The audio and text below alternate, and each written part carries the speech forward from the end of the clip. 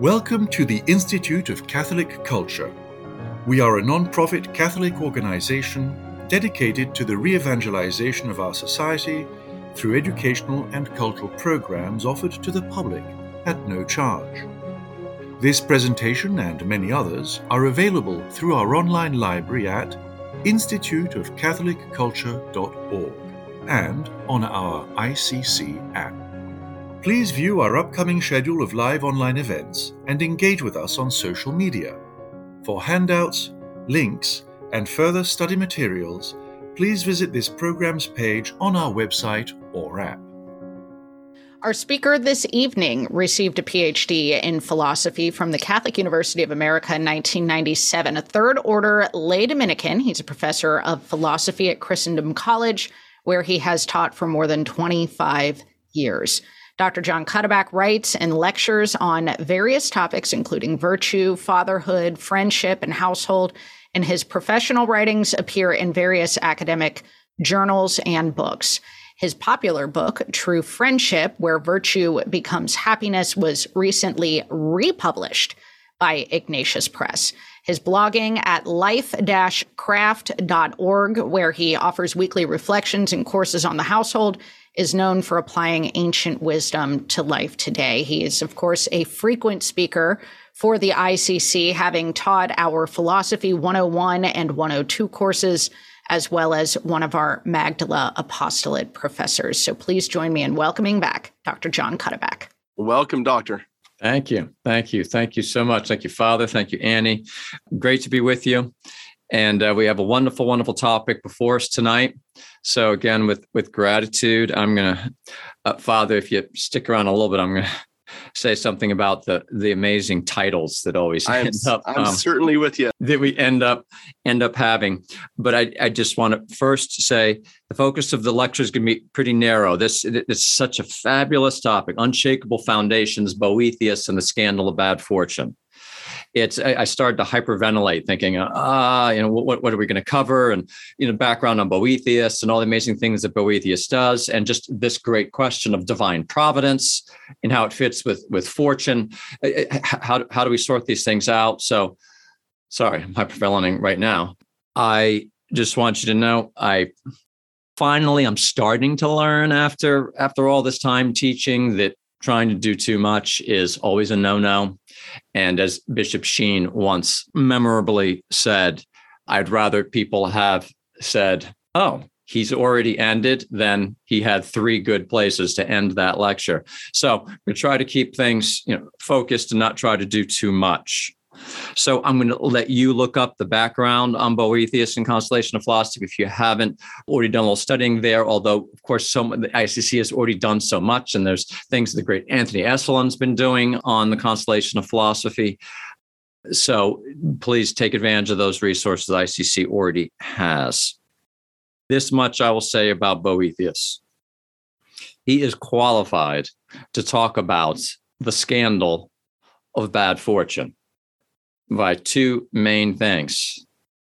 He was extremely holy, and indeed a saint, and he had a whole heap of bad fortune. So those 2 things together put him in a very unique position to have been able to have a unique angle of insight and write one of the works that is one of the great masterpieces of Western civilization. And on this topic, among others, of divine providence, how it fits with the question, the great ancient question of what is fortune? Does fortune rule our lives?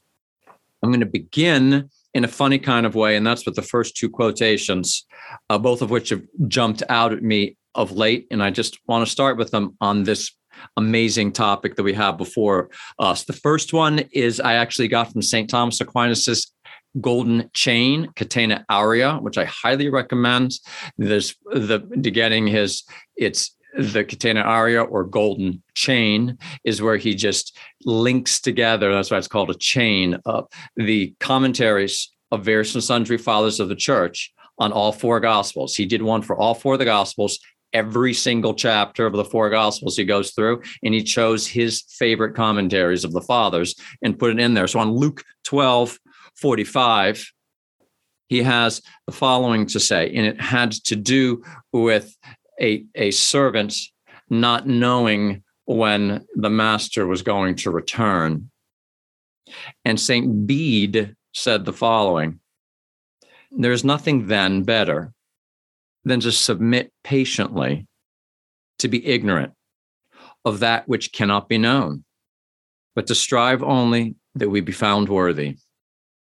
In context, you don't have to know, but the context was there's so many things that the Lord chooses that we not know.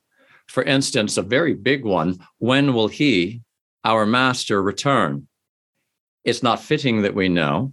We need to be willing to accept that. And Bede reflects there's nothing then better than to submit patiently to be ignorant of that which cannot be known. Why am I saying that to you right now? There's so many things about the notion of divine providence, about the concrete ways the divine providence unfolds in our life, that we will not understand. And there's nothing better, suggests St. Bede, than to submit patiently to be ignorant of that which cannot be known. Second quotation is, and I'm going to give you a few, from St. Thomas's commentary on the book of Job, too seldom referred to. The book of Job is the great biblical book that is about this question that Boethius takes up. Talk about a man who, like Boethius, was holy and had experience that is unfolded before us of the changing of fortune. It's Job. And St. Thomas has a beautiful commentary on it. And here, at the very end of the book, he is explaining the disposition of Job towards God after he's gone through all that he's gone through and learned much and been shown to be faithful. St. Thomas, as it were, puts these words in Job's mouth, speaking to God. Because I have spoken about things which exceed my knowledge, meaning earlier on, he said certain things that he shouldn't have. Because I've spoken about things which exceed my knowledge, from now on, I do not dare to speak about those things, but only to ask you about them.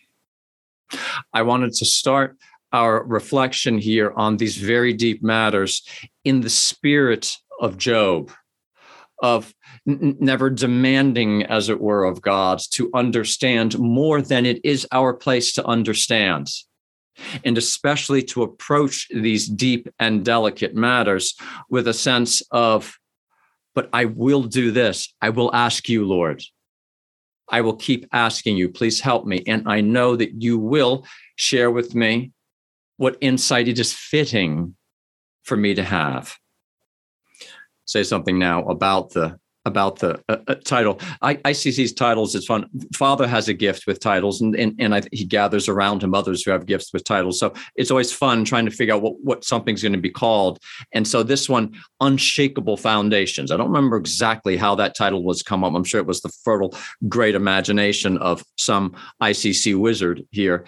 And so I then, when I have that title, it obviously was this kind of discernment together, but then I take that and I say, okay, all right, so how am I going to think about that? And as I was going about my way, and something really struck me. And so what I'm going to do is I'm going to front load this presentation and tell you right here and now what I want you to take away from it.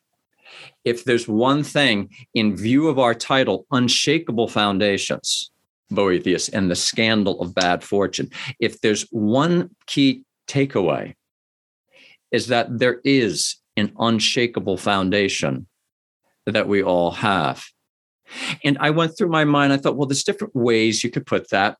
A couple candidates for how I might try to sum that up was maybe God's providence is always in charge, or God's providence oversees all, or the plan of nature is good and what is natural is not in vain, and what is supernatural fulfills what's natural. It's all kinds of things we might have said was a kind of unshakable foundation.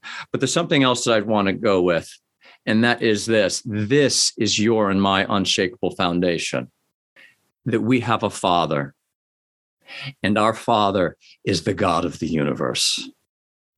That is the unshakable foundation of our life, and we need no other one. We have a Father.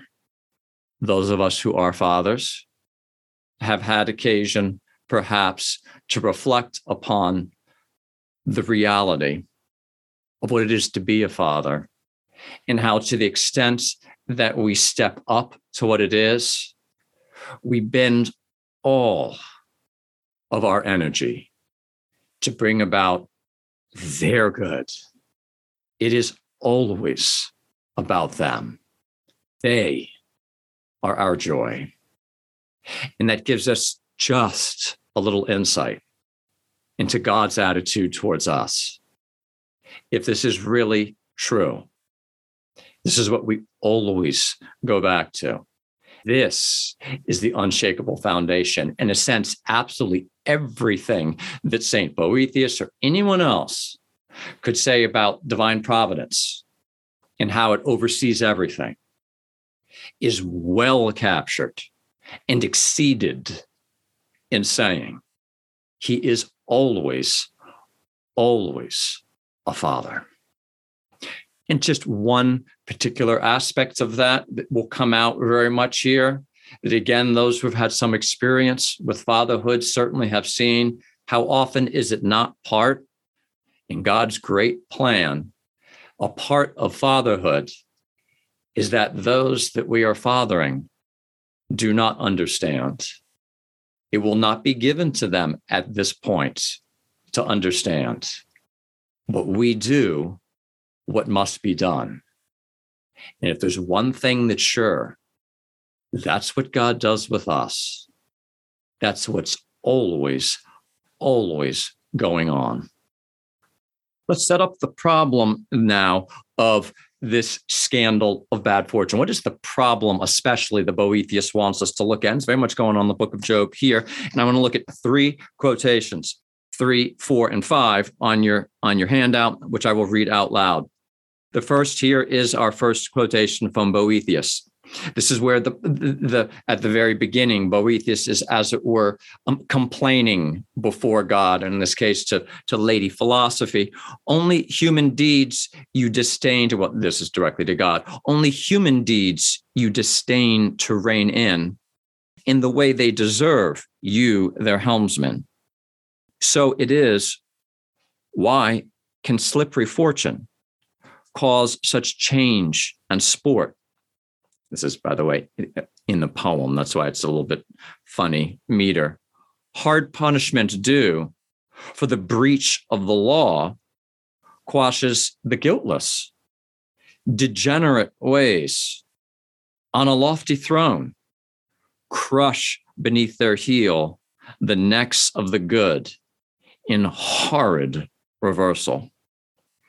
So context of the beginning of that quotation, only human deeds you disdain to rein in. That's in the context of saying you govern everything else. It seems so well, Lord, the trees and the birds and the movement of the stars, everything, they all obey your commands.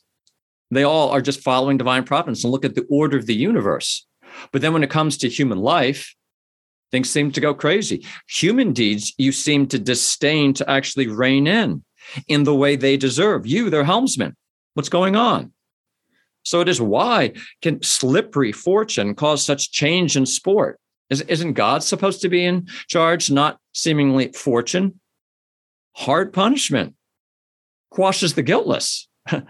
Shouldn't hard punishment be quashing the guilty, not the guiltless? Degenerate ways are on a lofty throne. People having great authority over us might themselves be quite degenerate. Examples need not be offered. This happens all around. Go on to quotation number 4. This is St. Thomas Aquinas in his commentary on Job right at the beginning. Rather straightforward. He's putting this same issue in his own way here, not in a poetic way. For good things do not always befall the good, nor evil things the wicked. On the other hand, evil things do not always befall the good, nor good things the wicked. But good and evil indifferently befall both the good and the wicked. This fact then especially moved the hearts of men to hold the opinion that human affairs are not governed by divine providence. And this is true. I mean, isn't it? When people see these things, they say, how could there be a God overseeing this? This is very common theoretically in people. It's also, kind of very, what I mean by theoretically, when they're doing kind of philosophy or theology, or, holding forth on the first principles of the universe, but then also very much concretely in our own lives. Doesn't this tend to show up also that when push comes to shove, don't we also then kind of start to doubt? This fact then, again, especially moved the hearts of men to hold the opinion that human affairs are not governed by divine providence. He goes on, this idea causes a great deal of harm to mankind. For if divine providence is denied, no reverence or true fear of God will remain among men. We have before us a very serious issue. And Boethius, now St. Thomas Aquinas, have raised one more line from Boethius in raising it. But that the designs that the lawless entertain, bad people, are powerful against innocence, while God is watching over it. This is like some monstrosity. Particularly depending on our own personal histories and things we've seen in our life, such a thing can be an extremely present and powerful thing for us. Today, I just want to share in class, people just got back, my students at the college just got back from spring break, and a number of them go on a spring mission trip. And they often go south of the border to various places. And I asked them to just share something briefly that they saw. And I just want to share one thing. Through the years, I always get very interesting images. And here's an image that was given to me today. And it took my breath away. Some of them said, oh, well, while we were there in Guadalajara, we went to a boys' orphanage. An orphanage where there were 2,000 orphan boys, overseen by 6 to 8 religious women. God bless those women. It took my breath away. 2,000 boys. Do they know they have a father? Life can be astoundingly difficult. Those 2,000 little boys have been in my thoughts all day long. These are real things. I'm not going to try to give some type of complete answer to the problem that has been raised here. I'm going to share some reflections. I'm not going to call it answer. I'm going to give some reflections. In quotations number 6 and 7, give some basic principles that will be behind, I think, all of the reflections and really any reasonable approach to this. There's a lot right here in these two beautiful points of quotations 6 and 7. 6 is again from St. Thomas in his commentary on Job, and he's going to quote the line from St. Paul in Scripture that perhaps has already come into your mind.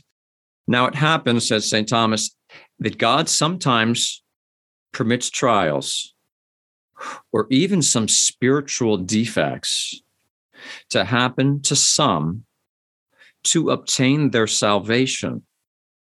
As Romans says, quote, all things work together for the good of those who love God. In this way, God comes to man to obtain his salvation, and yet man does not see him because he cannot perceive his kindness. What an astounding line.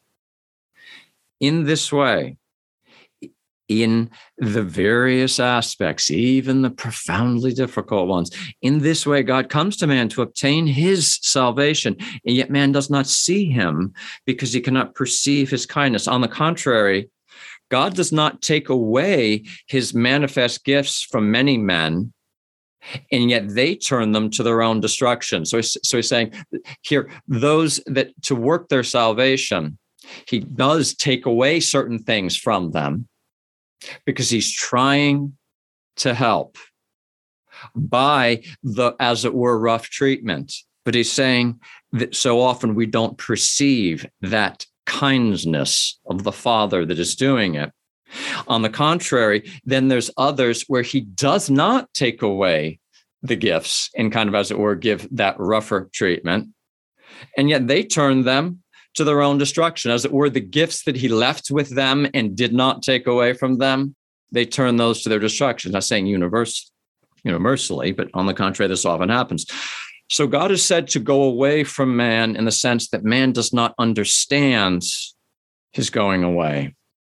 This is very, very rich. In short, sure, it can seem like God's going away. God's taking something away, and in some sense he is. But it's a going away, a taking away for the sake of a closer coming, always. Therefore, the depth of divine wisdom appears in the dispensation of his gifts. There's just so much. And again, it's not going to be ours to try to unfold all the meaning. I'm just giving you this, saints here, St. Thomas, his approach, rooted in Romans. Always have confidence. As it were, he's always a father. And very often we won't be able to see. I go on, quotation number 7, likewise from St. Thomas. He provides his benefits so deeply and with such finesse for his subjects that it cannot be grasped even by those who receive them. He provides his benefits so deeply and with such finesse for his subjects that it cannot be grasped even by those who receive them. I understand. You might say, well, shouldn't God figure that out? And honestly, that's where I'm going to go back to my opening quotations. No, I think it's for me to figure out. God's being a daddy, and it's my place to discern that. Let's do our best to try and see a little better. What can bad fortune teach us? Bad fortune, bad fate. That's now my focus. What can bad fortune teach us? It seems to be a scandal. Why is there bad fortune? Why do such bad things happen even to good people, right? There's our focus. What is my approach? I've already given you the general approach specifically now. What I'm going to say is there's 3 main things that I'm going to suggest, not in any way as exhaustive, but 3 main things I'm going to focus on that bad fortune does for man, especially in the form of teaching us. 3 things that bad fortune will do for us that we especially can learn from bad fortune and realize then that it is a gift. Before I do so, before I look at each of those 3 briefly in turn, what is bad fortune or bad fate? To be clear, what I mean by it is this: any turn of events, any situation that takes away goods that can be taken away by exterior forces. Anything that can be taken away by exterior forces is a matter that fortune or fate can take away. So what we'll call bad fate or bad fortune is any turn of events, any situation that takes away goods that can be taken, we could just say that can be taken away from us. They can be taken away by exterior forces.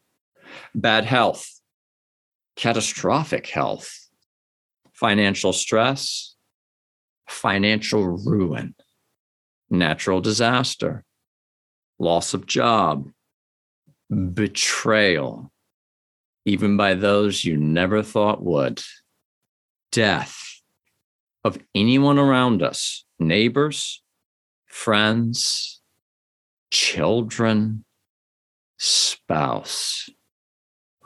All of these things could be considered to be bad fortune, especially if their timing seems, from our viewpoint, unfitting. What can bad fortune, and the examples are countless, what can it do for us? I focus on what it can teach us, and I choose 3. The 3 are this: a key insight about the goods of fortune themselves and human happiness. So 3 things. First, a key insight about the goods of fortune and human happiness. Second, can give proof of character or virtue. to ourselves and to others. Give proof of character or virtue to ourselves and to others. And thirdly, reveal as well as solidify friendship. Reveal as well as solidify friendship. And all in each of these, there's fundamentally a teaching or revelation aspect going on. Not just that, there's also perhaps a firming up and a developing of character, but I'm emphasizing the teaching. So we go start with number one. So a key insight about the goods of fortune, human happiness. Well, I'm going to read several quotations in a row under number 8. We're not going to get bogged down in this. This is profoundly rich, and we're going to hit what we can here and take out the jewels. So quotations under number 8, all having to do with what insight can we get about what fortune is, and then what human happiness is from bad fortune happening to us. First quotation: for the condition of mortal goods is a fretful thing, and by their nature, they are neither completely beneficent nor perpetually present. For the condition of mortal goods, and can all these things that we've spoken of, including even the life of our loved ones. It is a mortal good. So all of these things, by their nature, they are neither completely beneficent nor perpetually present. But if they're always there, ladies and gentlemen, then we will tend to not recognize that truth about them. I go on to the next quotation. What the nature of things has caused to be external to you, fortune will never cause to be your own. This is just pointing again to this aspect of recognizing what is ours or not.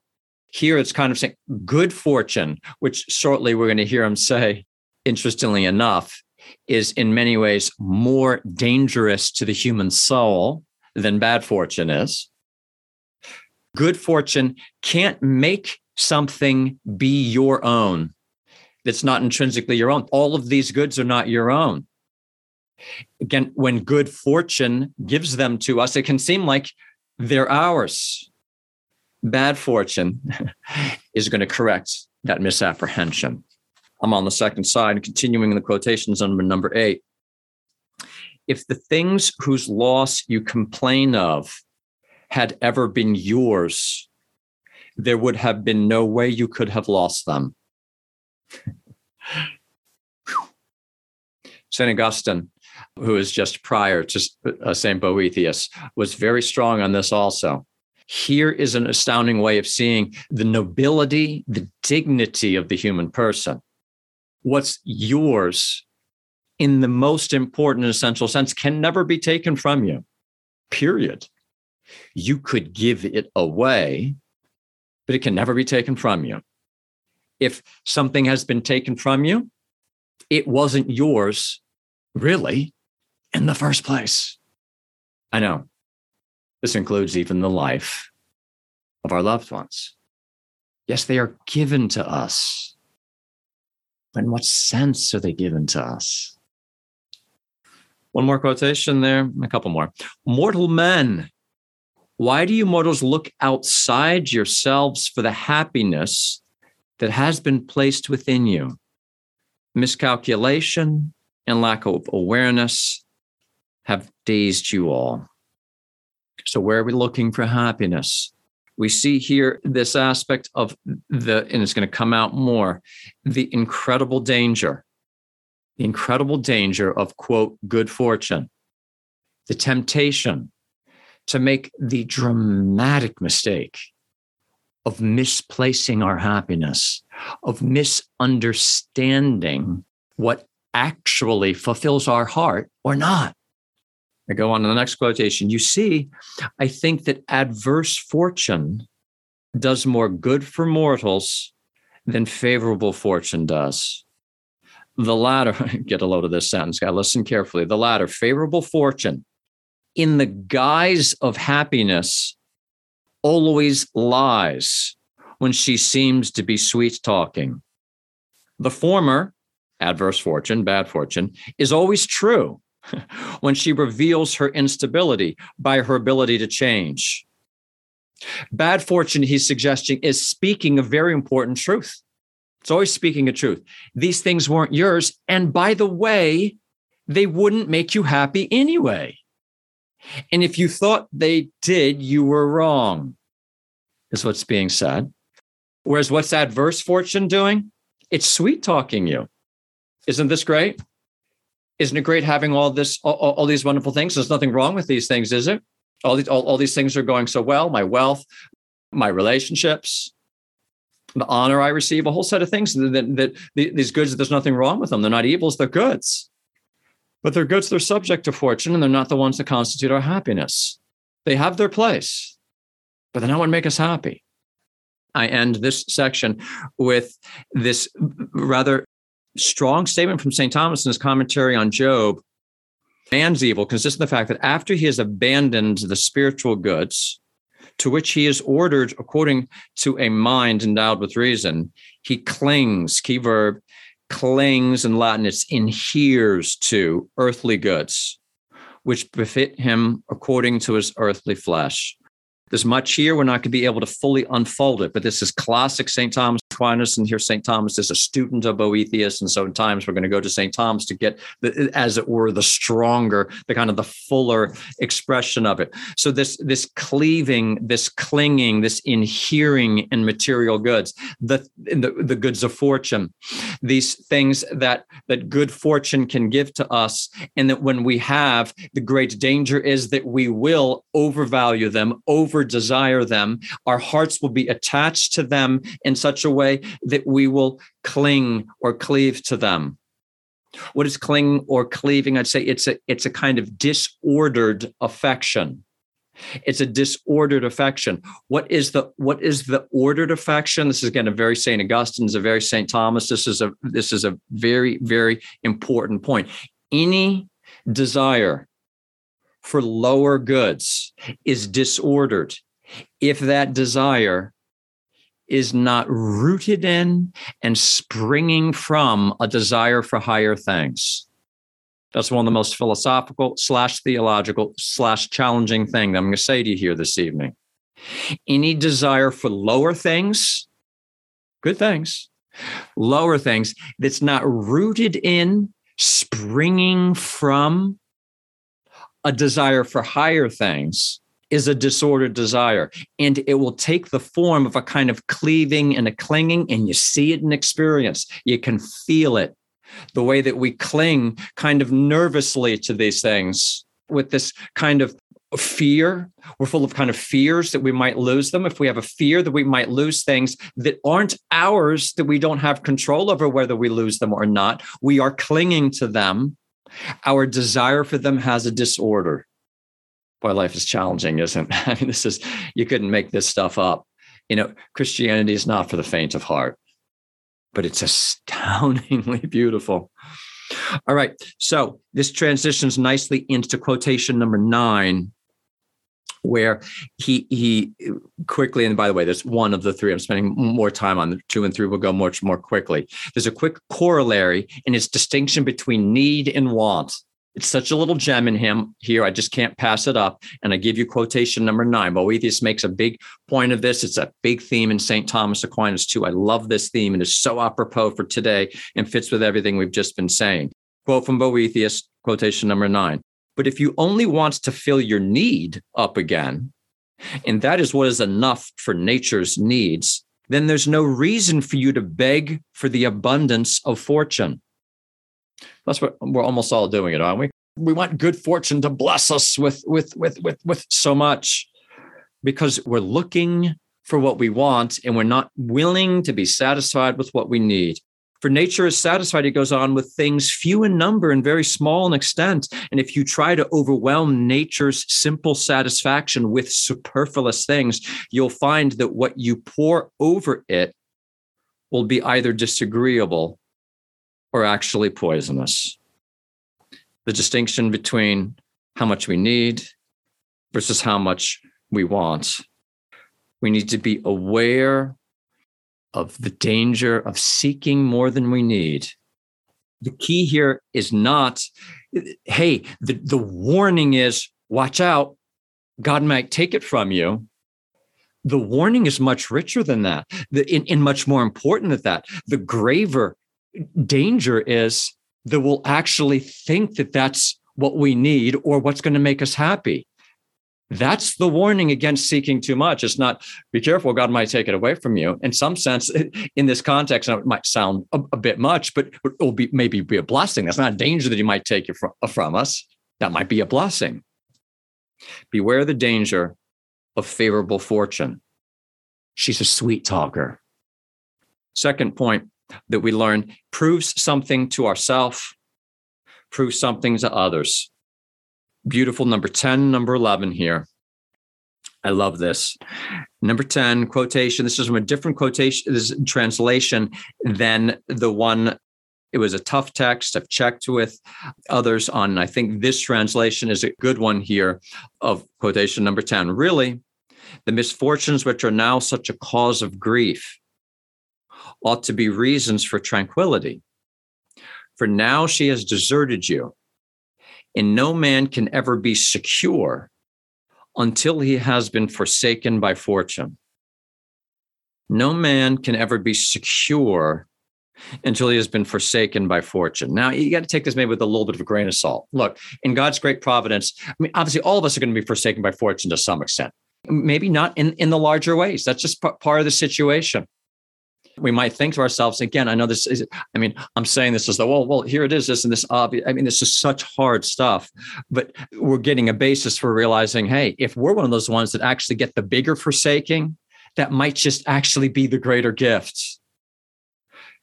When we've experienced that forsakenness, the being forsaken by good fortune, we have an opportunity to show something, to learn something. At the same time, as you might say, is develop something about ourselves. Now we know. And in a sense, you couldn't ever have known in the same way in any case until you know this way. And what a gift.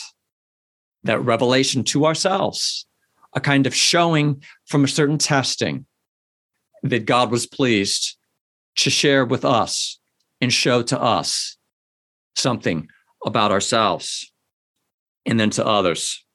What a gift it is, the witness. What a great thing to remember and to help. If we're in a position to be helping those who are suffering, faithful souls who are suffering, the astounding witness, the utterly unique witness that they can be. I give you the second quotation there under number 10. When it's been said already, it is clear that the cause, that means the final cause, of the adversity of blessed Job was that his virtue should be made clear to all. In St. Thomas Aquinas' judgment, looking at the book of Job, what especially was God looking to do there? Especially, God wanted to manifest to many what a virtuous man is like. And what more powerful way than to show them Job, who remains faithful.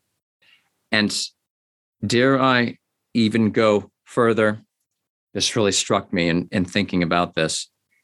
If we look again at the conversation of God and the evil one at the beginning of Job, I'll stand corrected by the theologians if it's inappropriate for me to say this, but I want to say, dare I say, you have the sense of God being a proud father when he says to Satan, you don't know my son. And when you see my son for who he is, you will stand in awe because he's faithful. God deserves such a son. And we have the gift of Job and others like him who have shown what a son is like. Would we have seen that if they had not had the bad fortune that they had? Third point, God reveals and solidifies friendships. What a topic. What a reality.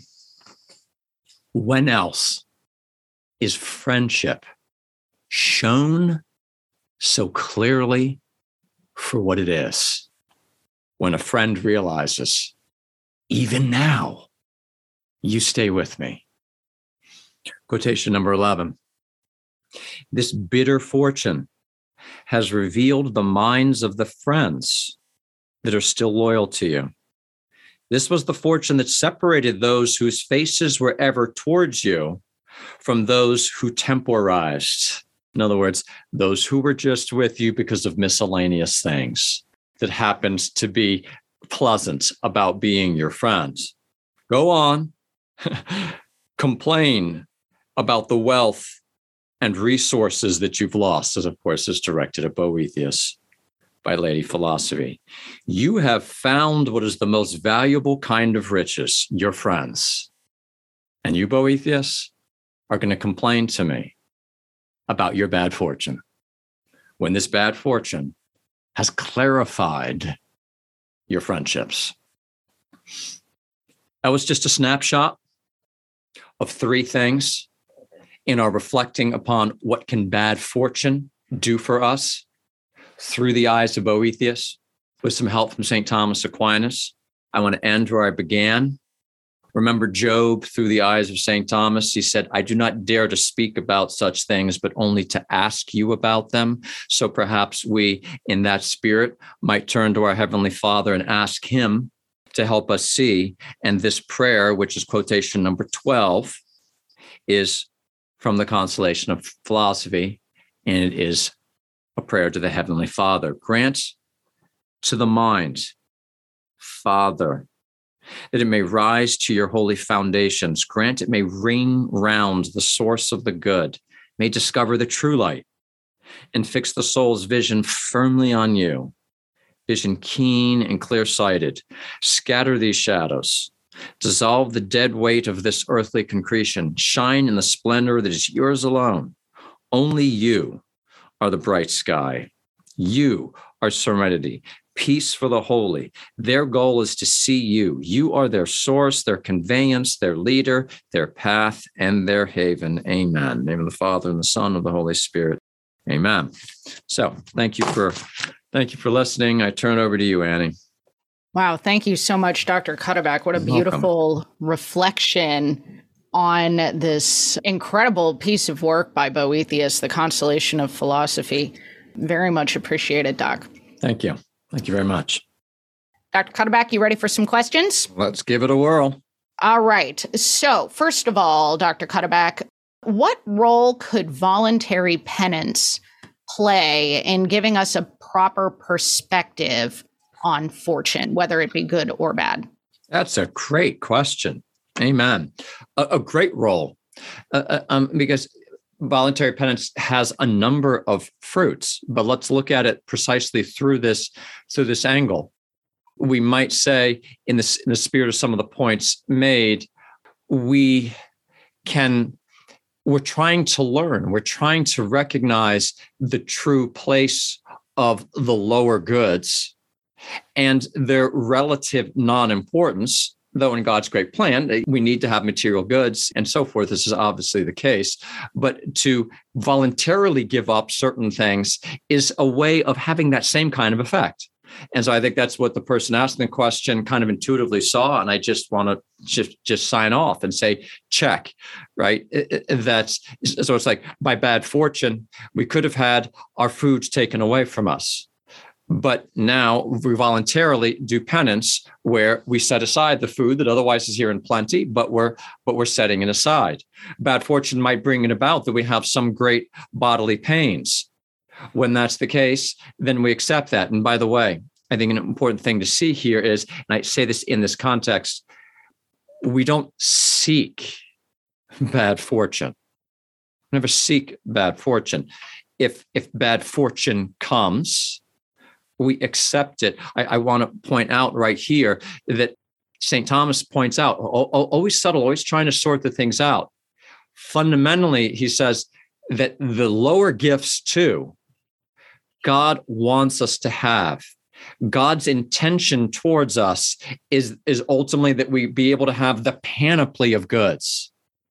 But if you will, I'm just going to take just another quick moment to say, but there's the danger, especially since the fall, of we get things out of order. And I go back to, remember what I said was the key philosophical, theological point, that our desire for lower things should be rooted in and flowing from our desire for higher things. When that's the case, as it will be completely so in heaven, as it is here on earth, to see some a large extent in the saints, then you can enjoy all those goods at one time. In a sense, that's what the end of the book of Job, in some sense, shows us. You get these things back, but Job's never going to forget his lesson.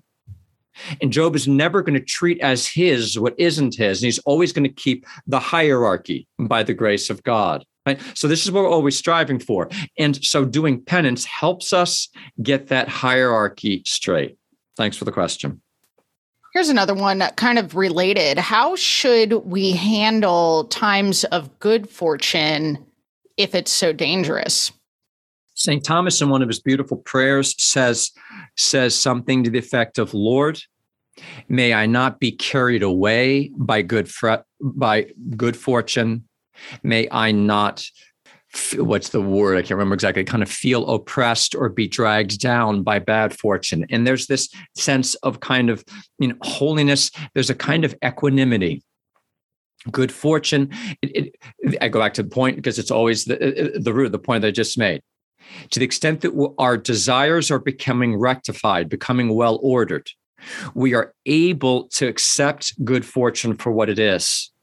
And so even you and I, who don't yet have rectified desires, when we have good fortune, I'd say there's a lot that might be said. We might say, oh, this is a moment for us to give much away. It might be a case for us to be kind of careful or of course, always reasonably restrained. But at the same time, we can say, praise the Lord. Thank you for these wonderful gifts here that are being given to us. Lord, help me to love them rightly. That's what I'm trying to do. And here I am, I'm going to rejoice in them, right? This is not a kind of Puritanism. We're not going to be afraid of good things. We're going to rejoice in them. So always recognizing that good fortune, if we're not watching, she'll be a sweet talker. She would carry us away if we're not firmly grounded in remembering the hierarchy and immediately going to God in gratitude and receiving them for what they are, at the same time recognizing that we don't need them.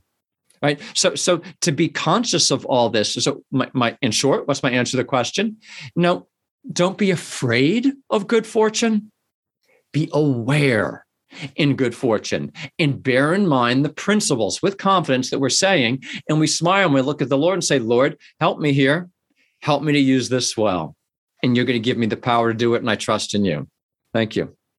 Would you say gratitude is an important part of that?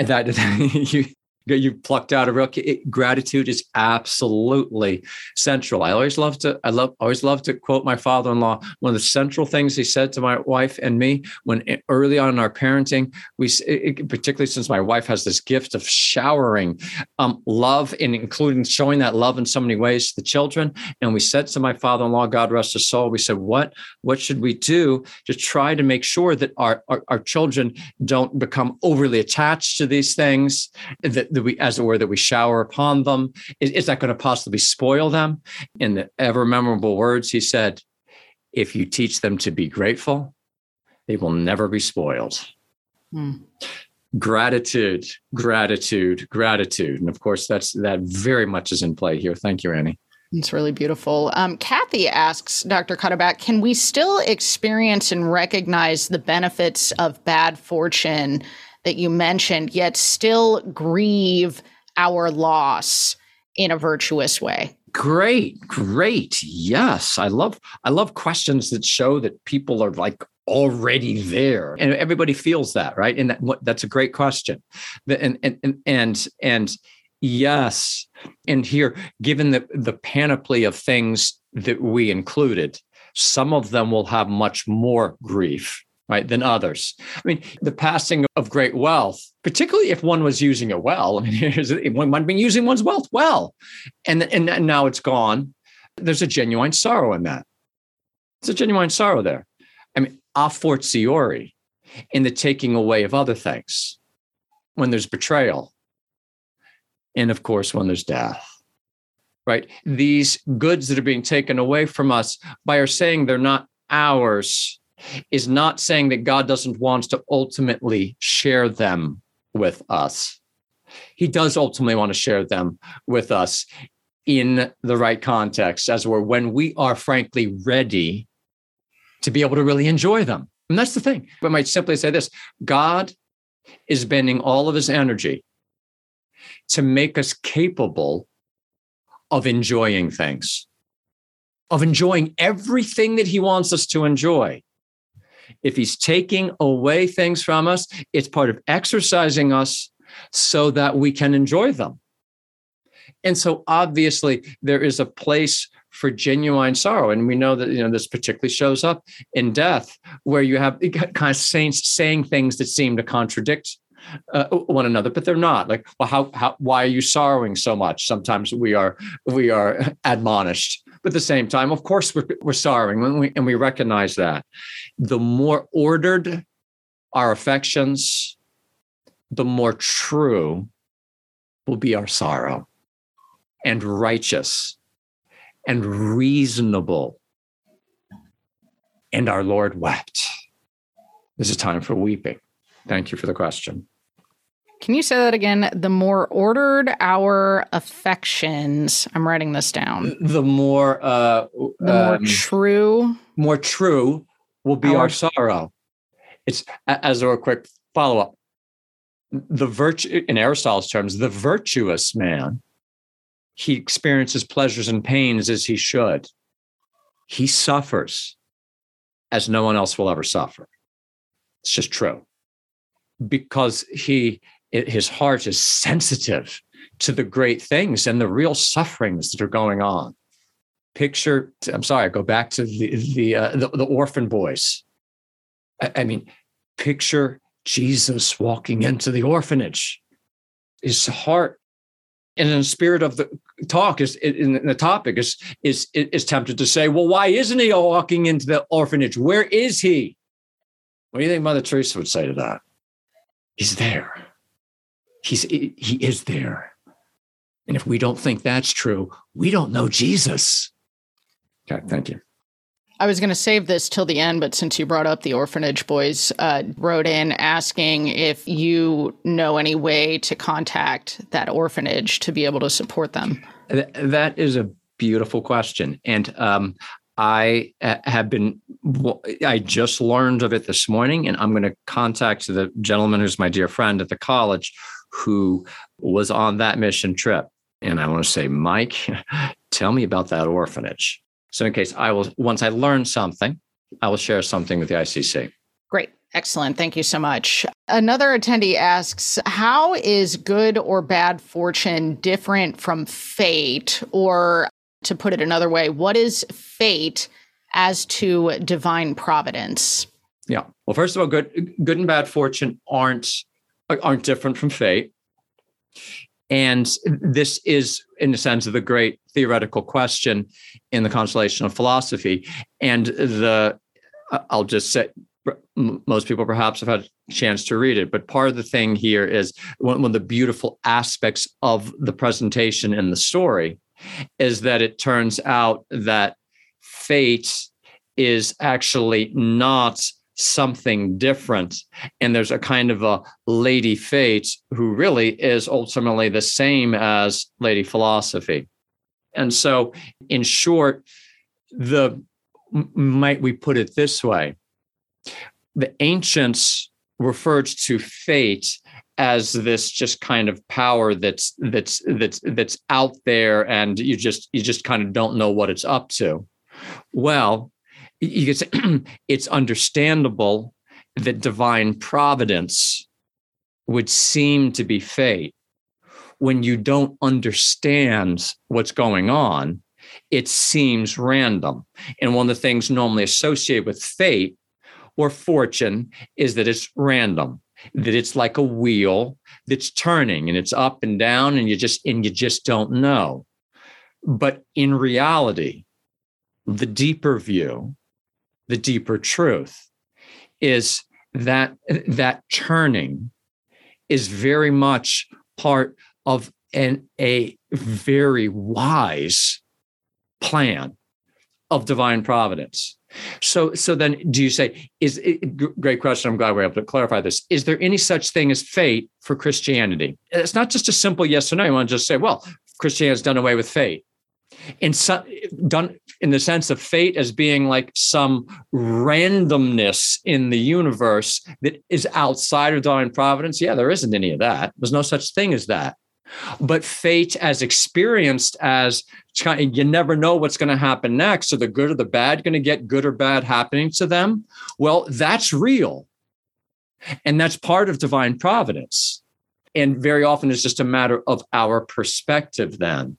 So in that way, but this is part of the masterpiece that is Boethius, bringing the ancient world and its great issues and the way that they dealt with things, and just kind of bringing that issue into Christianity and having that Heavenly Father be the deeper solution.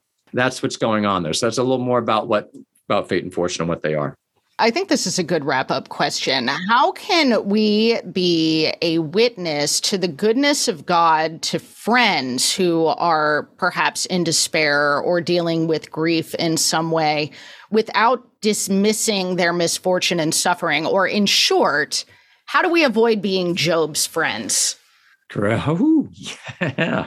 This is a great set of questions.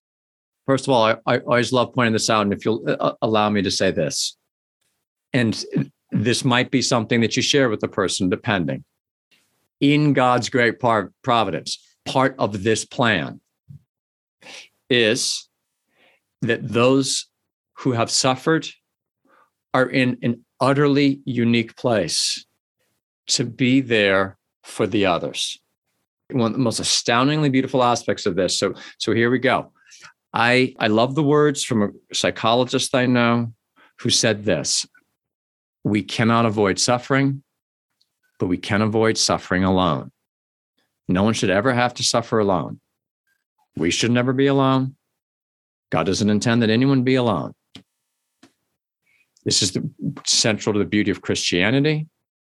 In this season of Lent, Christ's suffering, he went into the very depths. He plumbs the depths so that no one ever would be able to say to him, Lord, I'm going through something that you're not going to be able to deal. You're not going to be able to reckon with. You're not going to be able to understand. You're not going to be able to really compassionate with. Thank God. Thank you, Lord. He suffered everything and more to a higher degree so that he could be there with us in it. So first of all, I love to be able to point out to anybody. And again, sometimes you don't know, you have to pray and see, but I'm just throwing some ideas of some things that can be said. Might be, I don't know whether you're ready to hear this right now, but I just like to suggest to you perhaps to consider, this is the moment. This is the moment now in your life when Jesus wants to be with you more than he ever has before. And I promise you, he's with you, and he's begging for you to look into his eyes right now and go through this together with him, because that's the whole point. So that's something I think that we say, and to the extent, and then turn it around and add this, because I think this is so powerful for someone. One day, you, from having gone through this, one day you'll see there's going to be someone else who's going through what you're going through. And you're going to now be in the utterly unique position that you never would have been able to do before. That you're going to be able to go to that person and say, I have been there and it's okay. I understand what you're saying. And I'm with you. because I understand. This is an astounding gift that comes of our sufferings, knowing that whatever it is, God is going to use that one day again. He's going to show others. Like another aspect of that. Sorry, I can't stop. Another aspect of that, like the way God was so proud of Job, and he wanted others to see. It was always for us. He's always being the daddy. That he's going to use you. Your fidelity is going to save somebody. That's the way your God works. He wants you to do this. You're going to be there to do that for him. That's my thought on that, Annie. Well, don't you think the Blessed Mother makes a perfect example of what you're just saying? Amen. Amen, she does. That is a fabulous point, Annie, worth much reflection. Suffering shared. Heavenly friends, earthly friends. It's hard to see it when you're in it. There's nothing like it. Yeah, I've always been struck by the fact that she never looked away from her son's suffering. She just stood there with him. So he wasn't alone. Exactly. It's been a beautiful evening, Dr. Cuddeback. Thank you so much. Would you mind closing us in prayer? Absolutely. Let us pray. In the Father, and the Son, and the Holy Spirit. Amen. Lord, we thank you for your many, many gifts. Please, Lord, forgive our sinfulness, forgive our slothfulness, forgive our lack of seeing. Please open our eyes to see the gift that you're always giving. Increase our faith, Lord. We want to be more faithful.